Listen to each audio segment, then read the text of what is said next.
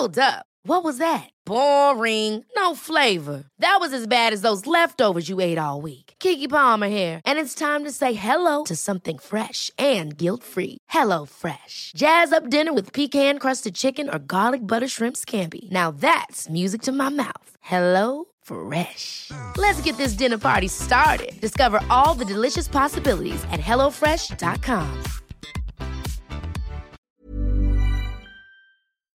Good evening and welcome to the History of Germany podcast. I got to jump in really quick and say I think my audio was off. I'm not sure. I think I was talking into a different microphone or something in this episode. It's not too bad, but I do apologize. And the other thing, upon deliberation, I thought we will skip one episode we had planned, or a couple episodes, namely about like Vikings and the Viking impact of like German villages up the like raids up the Rhine and all the way up to the Danube, and just really all, like, even in Italy and all parts of German speaking worlds were somehow impacted by Vikings for a while. I mean, it was a danger that, it was just the scourge of Europe. But instead of doing that, there's just great other podcasts out there that handle the Vikings. One that I've listened to myself is the History of Vikings podcast. There's more than one, actually, but the History of Vikings is great. Noah runs a fantastic podcast and covers not just the history, but also like the myths. My Saxon episode was popular when I described the pagan beliefs, and the History of Vikings has a lot more of that, but also up to the point where we are in the chronological order, just like exactly some 1,000 years ago. I'll add the link to the show notes. It's just thehistoryofvikings.com, but this allows us to jump ahead a bit and get to some of the other topics on the list. All right.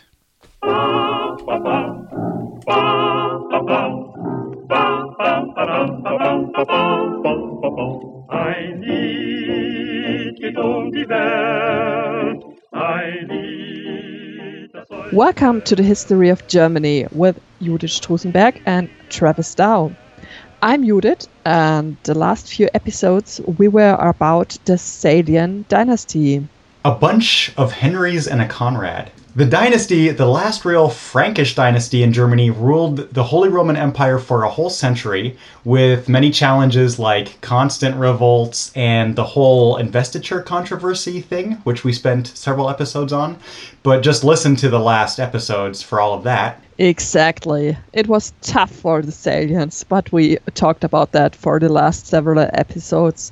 And finally, Henry V died with no heirs, and now we'll move on to the chaos that always happens in a dynastic shift. Now, for a century, we've only been with the high and mighty, kings and popes and nobles, the rich, basically. But what was going on outside the castles? How did society change, and how did German culture develop in that 100 years?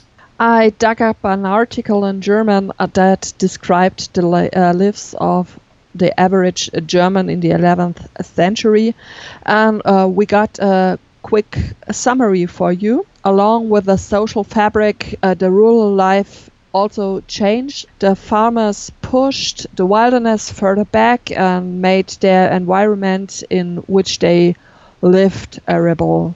They could plow a rougher terrain that had defied previous attempts through the use of new agricultural equipment, and they made a transition from the 2 to 3 field economy, which is a big improvement on agricultural yields in general.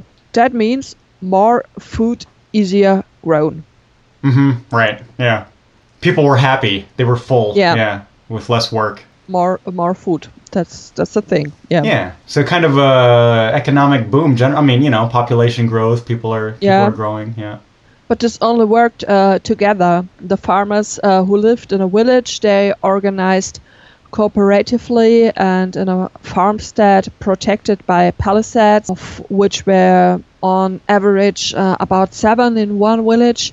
The whole life of a large family consisting of 20 to 30 people took place. And all the work of the everyday life was done here baskets braided, wagon wheels repaired, skins tanned, and together the well and the village green were used.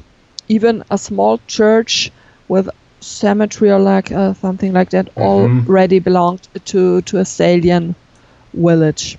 Every American town has a Dairy Queen. Every Salian village had a small church with a cemetery. It's like a franchise. But not only the villages changed, also big cities like Nuremberg were founded. Nuremberg, we will talk about it more often, I think, when it's about German history. Often the new cities were built in the protection of castles, or they were built around a royal palace or bishop. Oh, bishopric? Yeah. The population grew and people took more and more responsibility within their environment. Accordingly, new urban self-confidence developed in the cities. And the center of the cities were the markets. Merchants and craft guides gained in influence and quarreled trading privileges from the kings. Nuremberg is a great example for this. Yeah. You said like urban self-confidence. Instantly, because we met in Nuremberg, like we were hanging out in Nuremberg, and we got the tour where they're like, these like nouveau riche merchants, that's where the market was. So there's the market in the middle of the town, and they got rich just from the trade, and they didn't need nobility, or they had enough money to build their own castle, and there was they were their own nobility, and they showed their richness, their wealth, along with their noble houses, and And this was the beginning of that time. So basically the Salian dynasty was the 11th century, more or less, so the 11th, and it's interesting because so we're about to do an episode on the Crusades. That was at the very end of, started at the very end of the century. And for English speakers, everyone kind of like, oh, it's 1066, Battle of Hastings. And then that's the beginning of the Norman Age. Also, where there was agricultural changes and a lot of like technologies came from France, life changed. And so it's that, all over Europe, I guess, we do see some just changes, just, societal, cultural changes, all these things that happened in the last 100 years, the investiture controversies, and now it is really interesting when we get to the Crusades, because it's this exact time, and these really pious people going village to village, and that's all right now, this time. So we are talking now the Salians, because they're dead now. So to summarize them, it's 1024 to 1125, so 101 years, sorry. But so they made, and it's kind of like the Ottos before them, the Liudolfingers. The Salians had like 4 German kings, emperors, 100 years. It's very similar. Like the last German dynasties are very consistent, and maybe it's a German thing. I don't know. But like 4 German kings and emperors, Conrad II, and then 3 Heinrichs, which is kind of like there was a Conrad or Henry I, and then 3 Ottos. So now we have a Conrad II and 3 Heinrichs. That's Henry III, IV, and V, and that's the same investiture controversy. Henry's, and then this is kind of the High Middle Ages. Conrad's reign is the high point of medieval imperial rule and the relative resting, peaceful phase of the empire. Otto II maybe was like one of the times where the emperor was the most powerful, like in a dictator sense, maybe, since like Charles the Great. But Conrad, it just kind of went downhill from Conrad for sure. I mean, so if you did listen to the last episodes, but when you did said like constant strife, constant revolts and everything, it's like constant, like all the Henrys all the time dealt with basically civil wars. So we have, the Burgundians came in to this Reichsverband, the imperial order, sort of, and the idea of the trias, the tria regna, like the royal triad, the royal, it's the the triad. Like, you guys know what that means, right? It's three. So you got the East Frankish, German, the Italian, and the Burgundians. So East Frankish is German. So you got Germans, Italians, and Burgundian, like French. And that kind of became this idea of like the German Empire, the Holy Roman Empire, is this Tria Regna. So you have the emperor over these kingdoms, so to speak. And again, it's, Germans pretending to be Roman emperors, kind of. Kaiser is Caesar, so that whole thing. We talked about what else. Okay, what else did we do? Like, it was actually a busy dynasty. Yeah, of course. It was Henry III. He was crowned as a child, and he was the first Salian which was raised to be a ruler. Really a powerful testimony of his claim to power and his faith. We can still see today. It's the Speyer Cathedral. We made a heirloom episode about it. Yep. It's episode 49, I think, of the History of Germany podcast. It was quite interesting to talk about the cathedral and its long history. It was great. I liked it. If you haven't heard it, you should, I think. It's the largest surviving Romanesque church in the world. What can we say about Henry III? In several campaigns, he dealt with Poland, he dealt with Hungary, and he provided in northern Italy for the creation of legal standards that should endure for a long time, for really hundreds of years. And one could say his reign was stable in the empire, and his influence within the church was great. He named several popes, and at the same time he strengthened the power of the church with lands and money. Yeah. This decision was maybe not the best one could do. So here, it was great for him. Yeah, exactly. I was like, it's good for him. It wasn't like a good idea long term or for the grandchildren maybe. But give the church money. They're loyal to you. But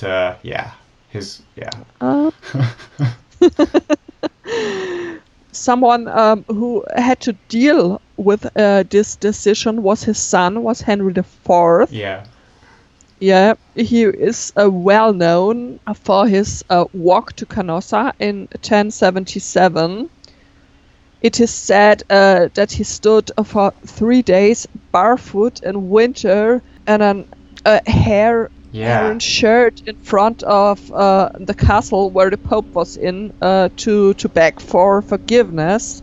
Yep, the walk to Canossa, I just want to point out in the English version that don't underestimate this story, because maybe it never even happened, or maybe it happened in it was like premeditated. The Pope and Emperor said, hey, this is how you're going to do your retribution sort of thing.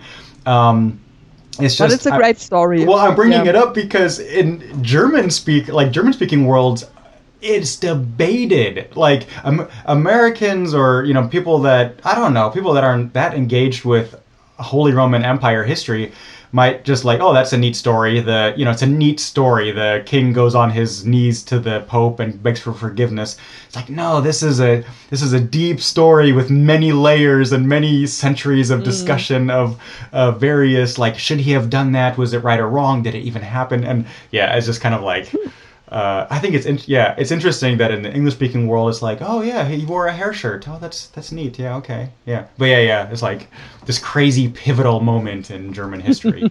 And it's a fun story. It also kind of, if you're telling the story of the investiture controversy and like the wars between the popes and anti-popes and Kaiser and anti-Kaiser and this whole allegiance, then this was the whole climax of that like dramatic if you're gonna make a Hollywood movie about the investiture controversy, then the walk to Canossa is the dramatic climax of that movie. All right, that's how you.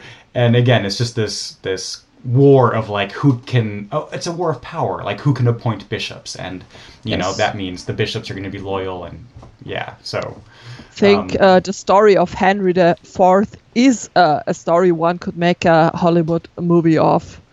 He was, I'm sure there are movies about him in Germany even. Like, I know, there's the ZDF, like, documentary and stuff. Like, you can see the drama, maybe even in English, by the way. Die Deutschen is, like, a mini-series by ZDF. And I think there's ZDF documentary, like, ZDF documentaries in English, too. So... you could see it like I watched it dramatized. He's like going through the snow, walking on his knee or barefoot at least, and then like on his knees and like and then you see a historian saying like maybe it never even happened.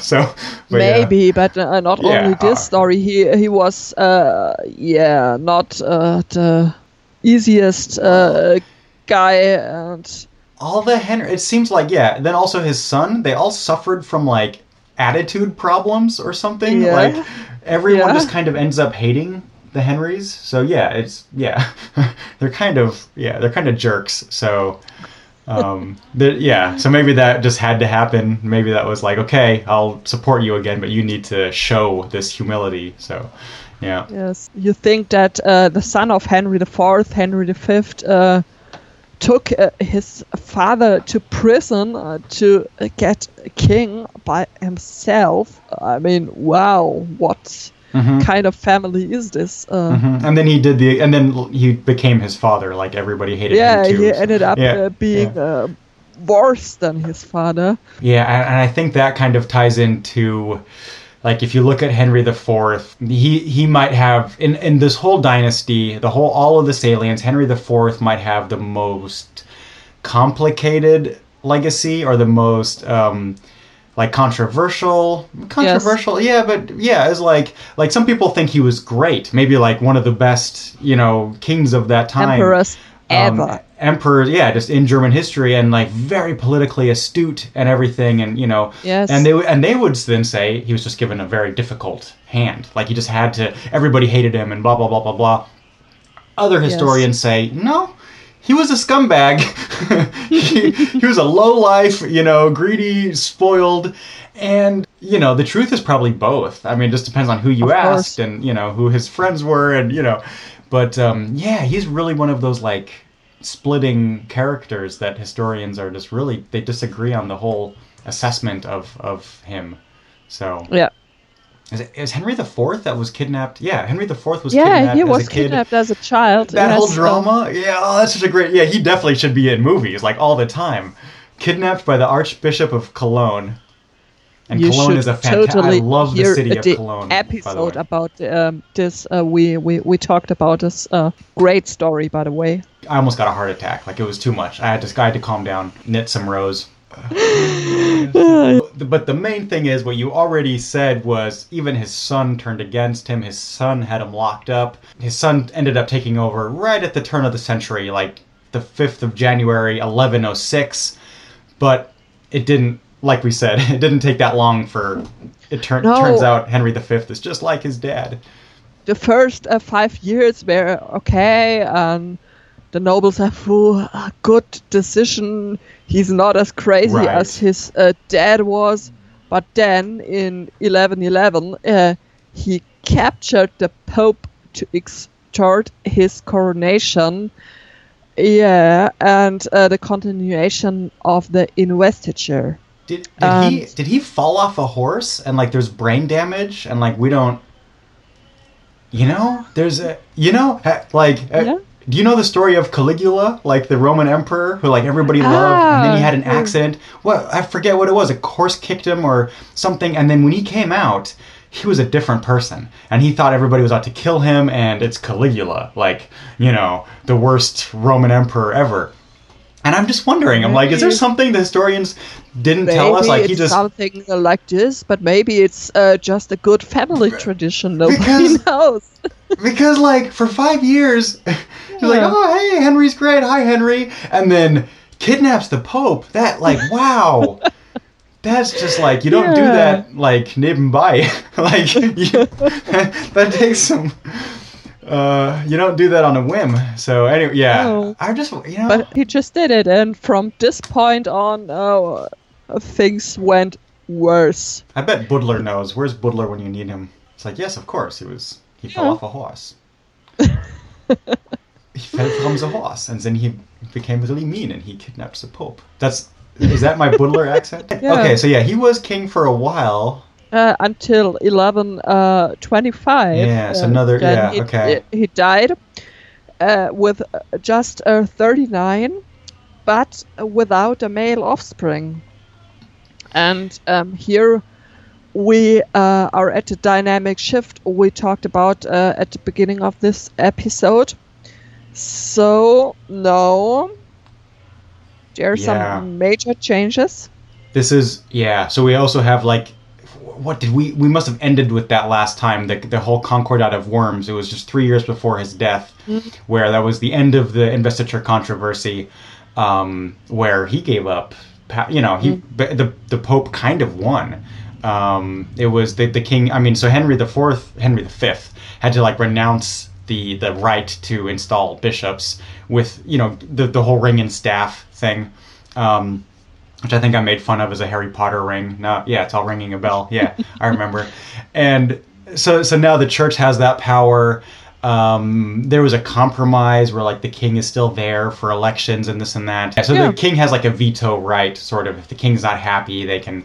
In any case, so but then he dies right away, and... He dies, and before he died at his deathbed, he transferred the affairs of state to Henry II.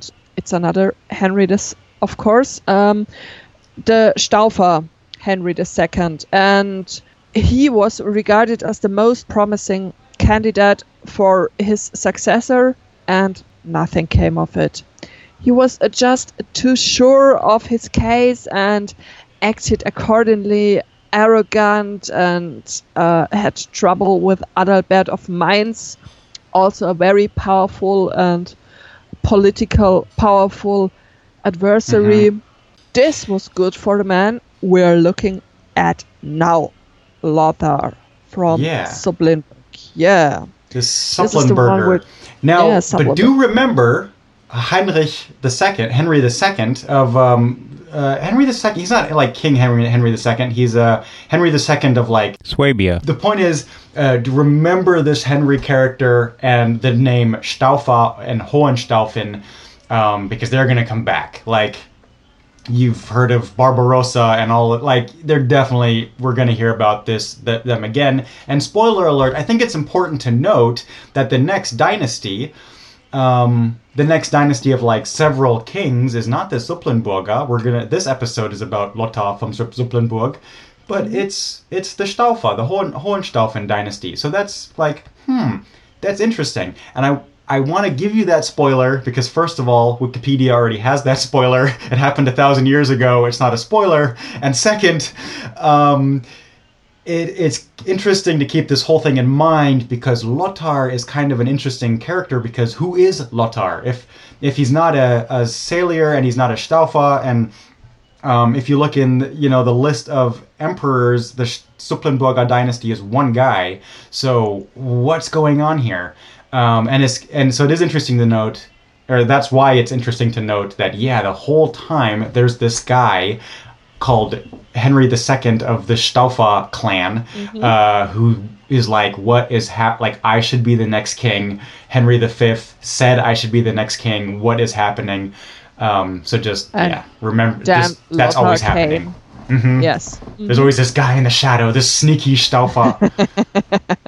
I said sneaky Stauffa on Twitter for some reason. I don't remember why, but those Stauffa are sneaky for sure. Anyways, yeah. So Supplinburg. Where am I, Judith? Where are you? You are east of Brunswick. You're at a marsh castle. Today, only the church is preserved. Near the castle, the Salzweg, or a salt road, like a Silk Road, passed on an old north-south trade route from the 11th century on.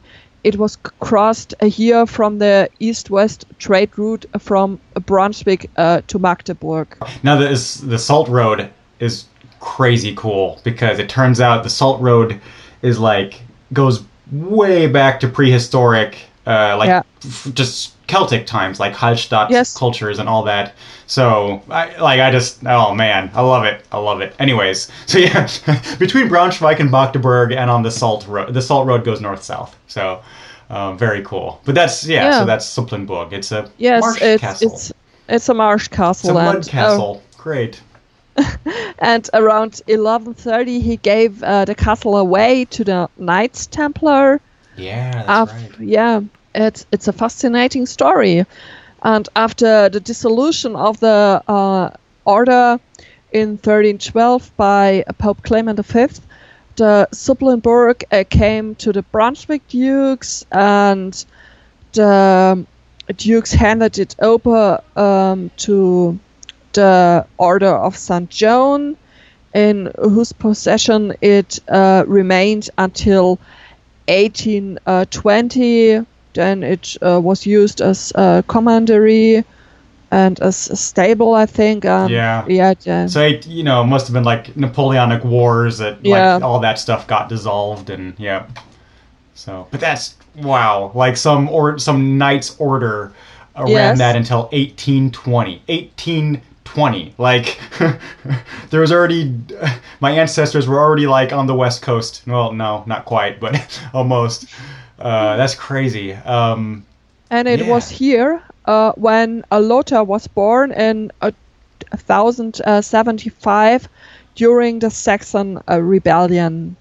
And his father was fighting Henry IV when he died on the return of a successful battle against troops loyal to the emperor. Right. So Lothar was born after his father was killed. Yeah, and so he was born in that. That's kind of important, is that Henry V, I suppose, would not have picked Lothar as as the next king because he was on the wrong side. His dad was on the wrong side in the Civil War. So that's kind of he was born in Civil War. It's just kind of a neat story, but it wasn't just his dad. He was shrewd, clever in his own right too. Mm.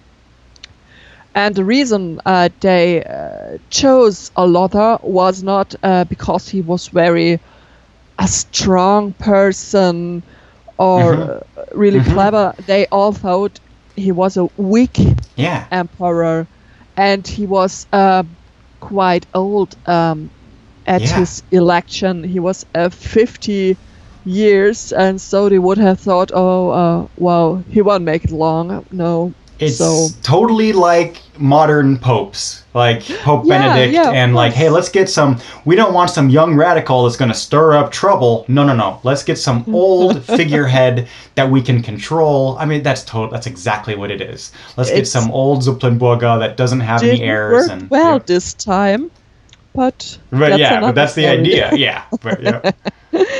Yeah, and so they elected Lothar as a new king, and one could imagine Frederick the Second, the Stauffer, was not very cool with this decision, and so struggles took place. Those sneaky Stauffer. But so Lothar ends up crowned. Let's see. So So there's already like sneaky Stauffers going, like trying to gain support in Italy. It doesn't work out. Conrad III, yes, it's a Frederick's brother. Right. Yeah. So it's this whole clan of like the Stauffers are definitely a politically strong. Spoiler alert, they're the next dynasty. But so this is like. Now Lothar gets like support from Nuremberg and Speyer, and Staufer tries to get support in Italy, but it fails. Like Lothar really is able to, he's fine. He's a one-man dynasty, but he's fine. Yeah. So let's take a look. Who was this guy? Who are we talking about? His name's Gebhard? Wait.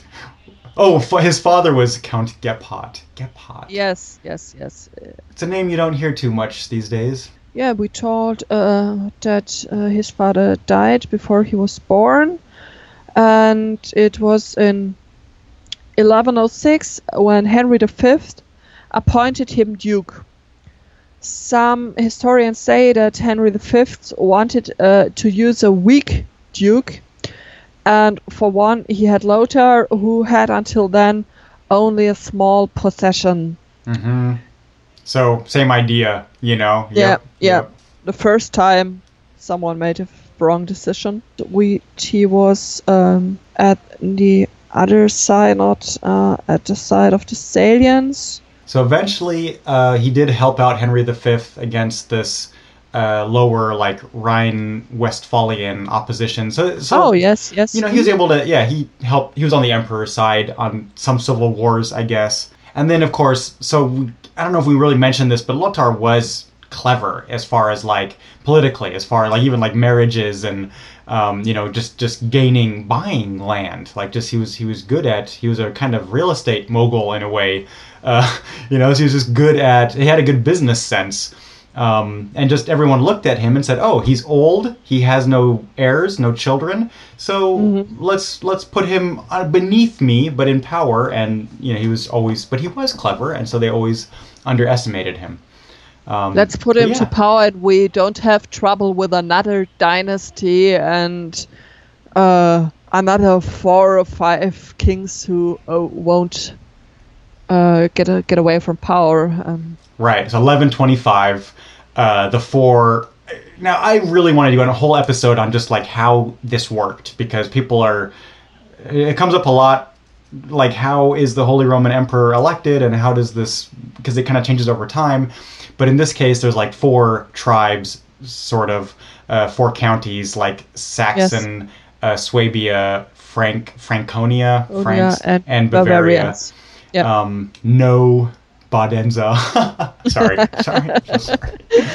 They all had to agree to the new king, and Lothar had a daughter, and so he said to the Saxon duke that he could marry his daughter Gertrude and the son of Henry the Black if he would make him king. Now, when this happened, even Frederick, so the Staufers paid homage. He was accepted as the king of Germany. There was an official coronation by the Archbishop of Cologne, which happened in Aachen so it was fully done deal. This is what happens.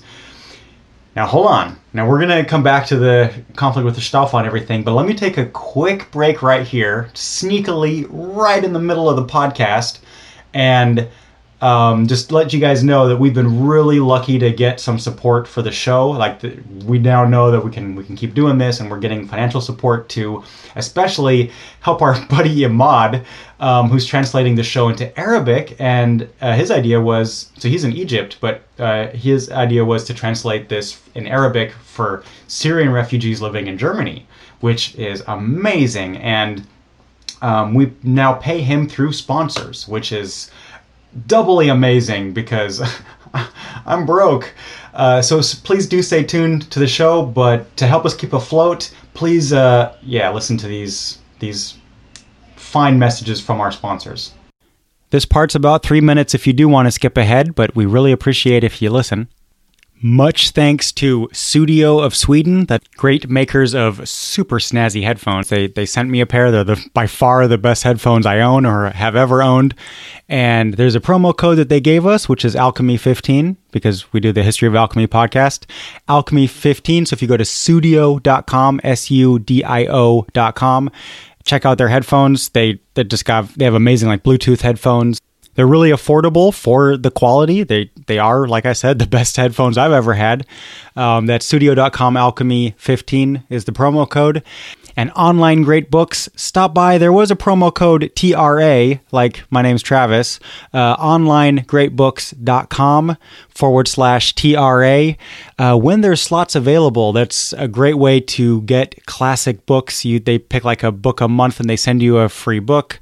Well, if you have a membership, it's not exactly free, but yeah, you get, again, I think it's like 15% off.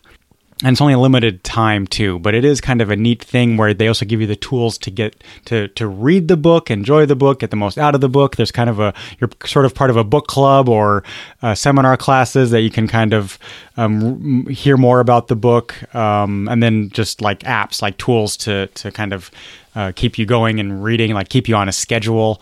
To get through the classics. Like it's more than just classic books, but it's a whole kind of schedule and service around it. onlinegreatbooks.com/TRA if the promotion's still going on. And I'll mention all the sponsors in the show notes. And again, they really do help us out, keep the show running. The show is not free. And on that note, there are new designs like the Astronomical Clock of Prague. There's new History of Alchemy merch in the merch shop. That's podcastnik.com, which is, again, it's all in the show notes. And that's it. See, that wasn't so bad. Thanks so much. Yodely, yodely. Oh, and we're back. All right. Sorry. Yeah. With new conflicts, they broke out with Duke Frederick II when he refused to surrender Lothar goods. We remember Henry V gave him some goods, and now he refuses to hand them over to Lothar because he is still a little, let's say, not amused about the elections. Okay, so exactly. This is that battle that I kind of barely mentioned before where, Lothar kind of ends up getting support from like Nuremberg, and it's a civil war again. But there's so now, I mean, you could consider Conrad of the Staufer a anti-king. Like, it really is full-blown, he has some supporters like Saxony, and Lothar has some supporters, so. Yeah. But what did the Swabians, the Hohenstaufen? They crowned an anti-king, and Frederick's younger brother, Conrad. Conrad was not even crowned king. He immediately fought in Italy for support for his kingship, which he found especially in Milano, in Monza. He was crowned with the Iron Crown. Yeah, I did a whole episode on the Iron Crown just because I was like, it's so symbolic. It is crazy. Like, why would this guy just go to Italy? Because if you get there, if you put that crown on your head, it's kind of magic. It really was that important. This was like Charlemagne took this crown and blah, blah, blah, blah, blah. So it's weird. You take a road trip to that museum, steal it, put it on your head, bam, King of Germany. It's just magic. Yay. So, yeah. But it not always works like bam. And in this case, it didn't work out well because his plan to establish a solid power base in Italy failed. Yeah.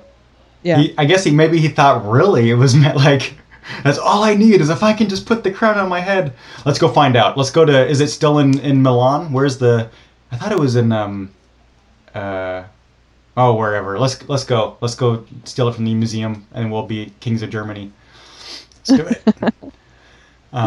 30, yeah. But so he kind of gives up. He's down there for like 5 years. But it's nice in Italy. Have you ever been there? Yeah. Couple times. I miss the food. The food is great, and the beaches are nice, and it's nice there. It's warm, and I think I can pass 5 years there too. And you can get by in German in some cities. So in 1132 he returned to Germany, as we told. His time is still to come. Remember Conrad. And now we switch a little to Bohemia, and this is of course your part. This is like, Tell where's us. Pete? We need, this is Bohemican.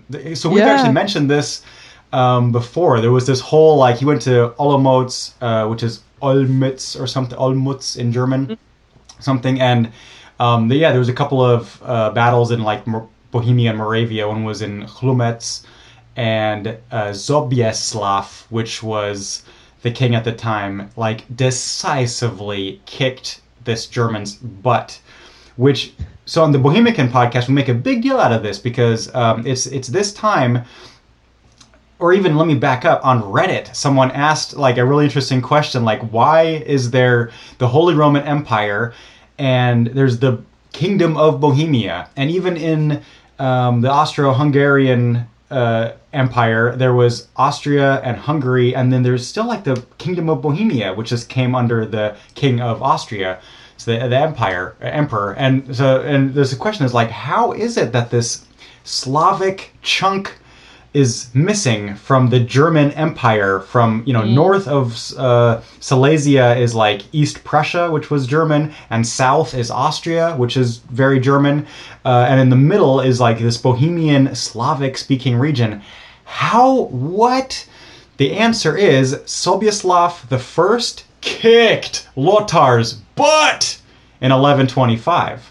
So hard that they still speak Czech to this day. Like, seriously, like, okay, anyways. That's, and then of course there's a longer version of this answer. Czechs are very, they had to fight for it for 1,000 years, but this is like, they won battles and they were able to keep them out. But in the meantime, so in Lothar's lifetime, this is another very famous event, which it's kind of weird that we haven't been talking about. We mention a lot of popes, and we mention a lot of popes and anti-popes. And there's a pope in France, and there's two popes in Rome, one in this castle, one in that castle, or there's the French-backed pope or the Byzantinian-backed pope, and it's really weird.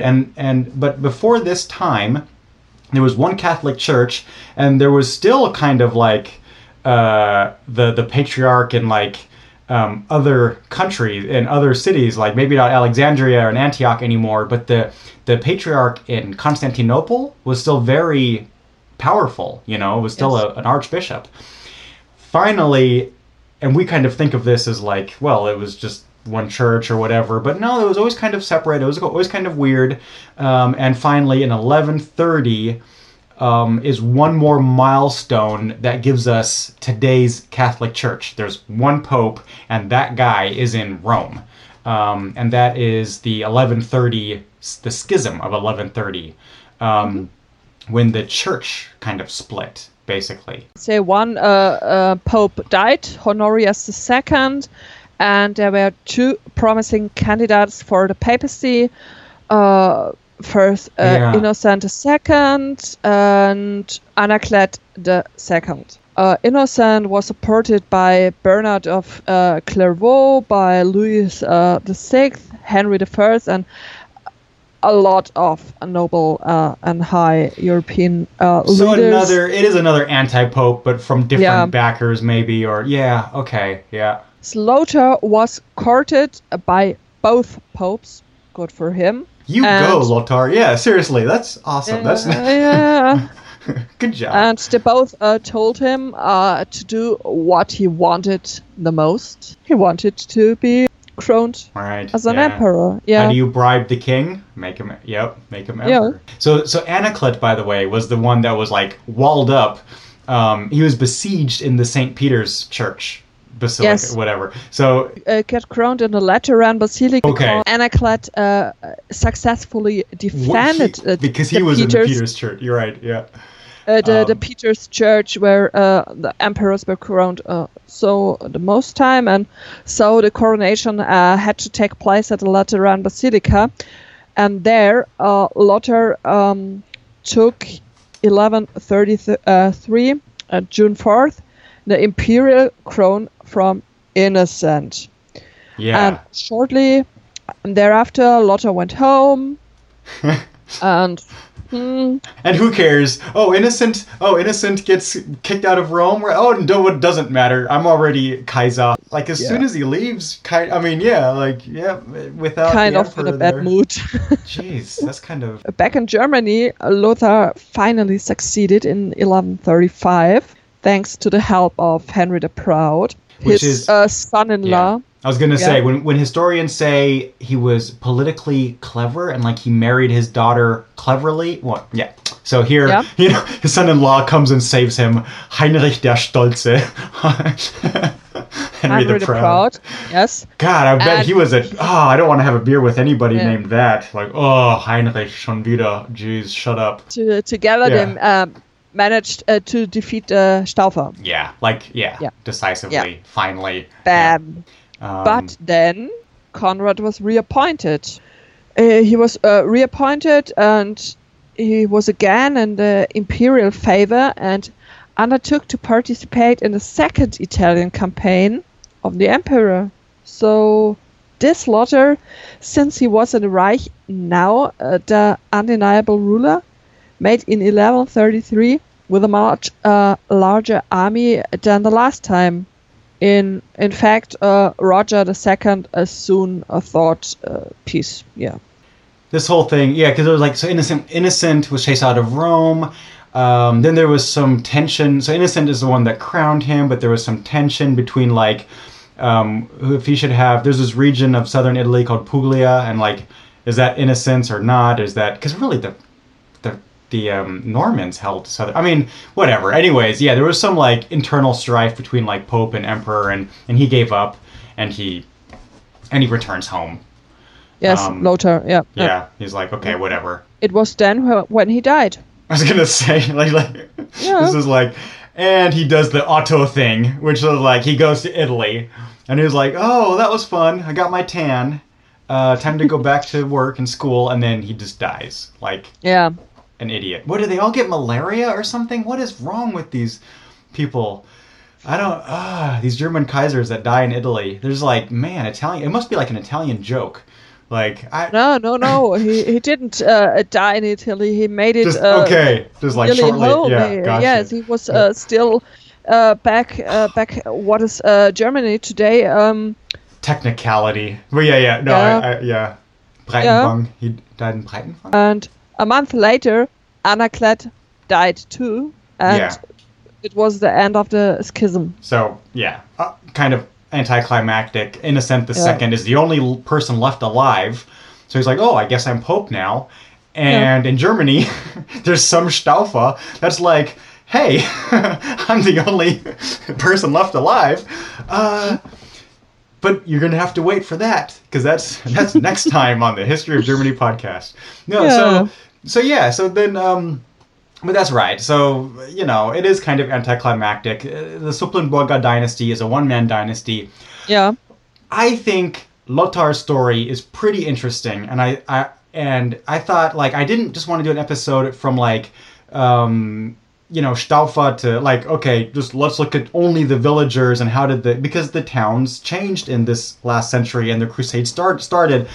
And I thought, no, let's do all of that separately. We'll look at castles separately and a bunch of things. But Lothar, I was like, he's actually kind of neat. Who is, like, he has this swamp castle, marsh castle, whatever. It's a swamp castle.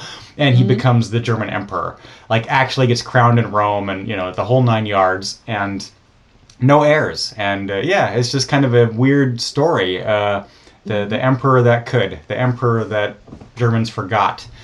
So there you go. There's Lothar III, a one-man dynasty.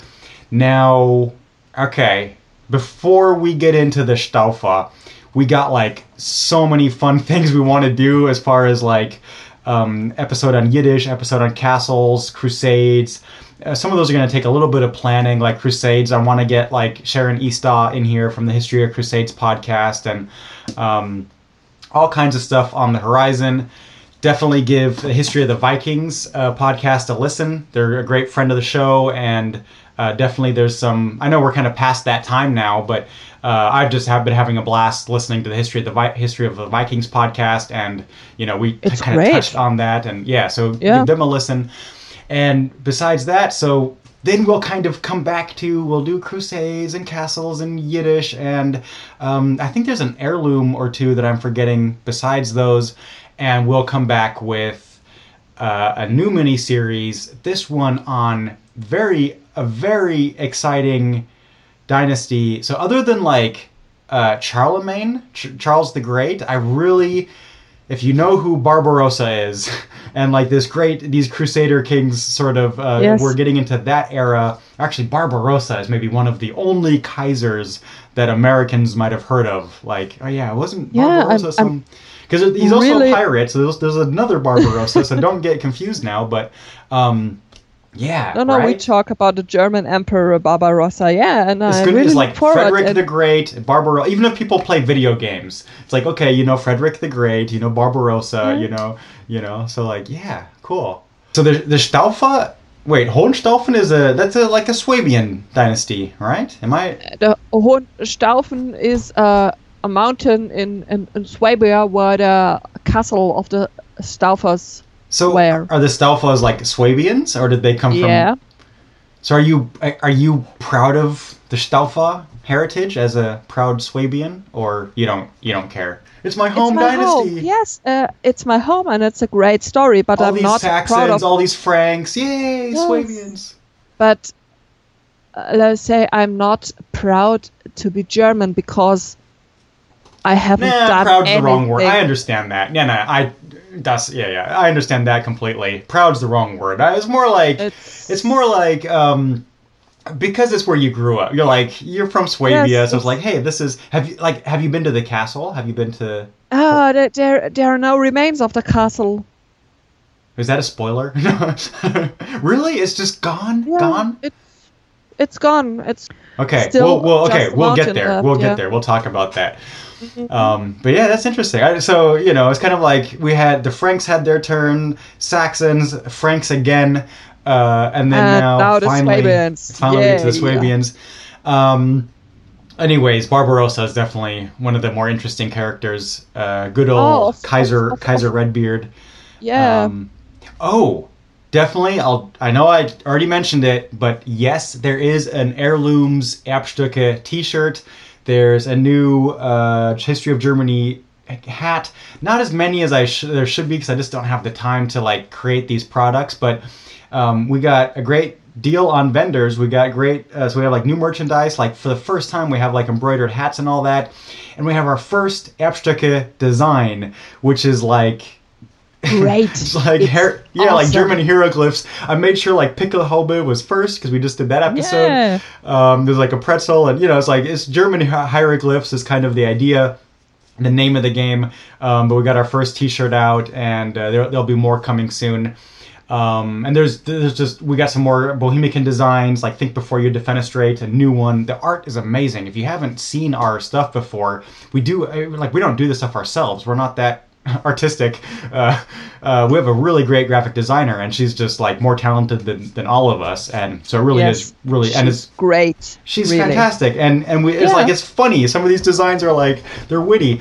So definitely go check out. That is Podcastnik Shop, nice and easy. Podcastnik, Podcast-N-I-K Shop, podcastnikshop.com, or just go to podcastnik.com and there's a link, and check out the Erbstücke T-shirt.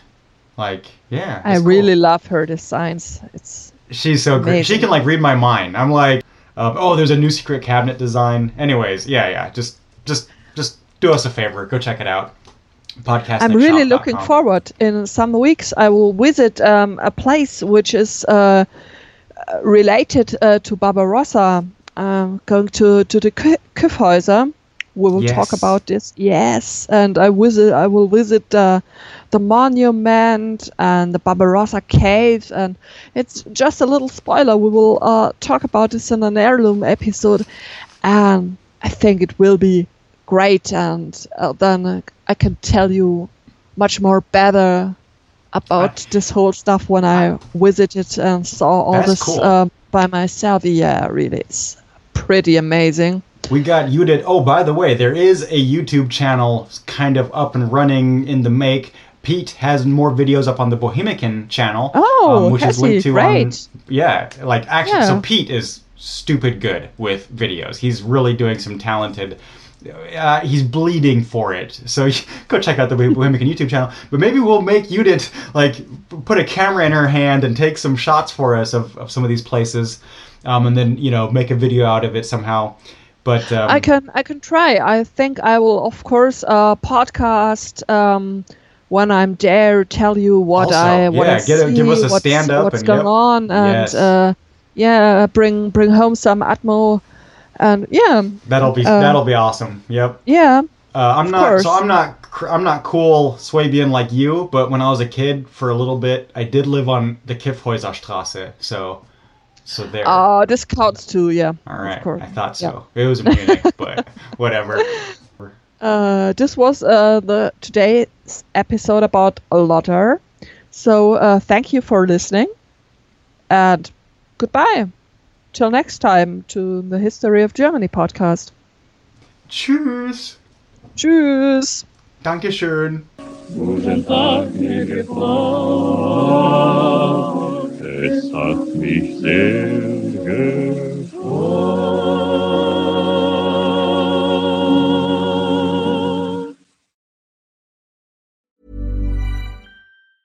Ever catch yourself eating the same flavorless dinner 3 days in a row? Dreaming of something better? Well, HelloFresh is your guilt-free dream come true, baby. It's me, Keke Palmer. Let's wake up those taste buds with hot, juicy pecan-crusted chicken or garlic butter shrimp scampi. Hello Fresh. Stop dreaming of all the delicious possibilities and dig in at HelloFresh.com. Let's get this dinner party started.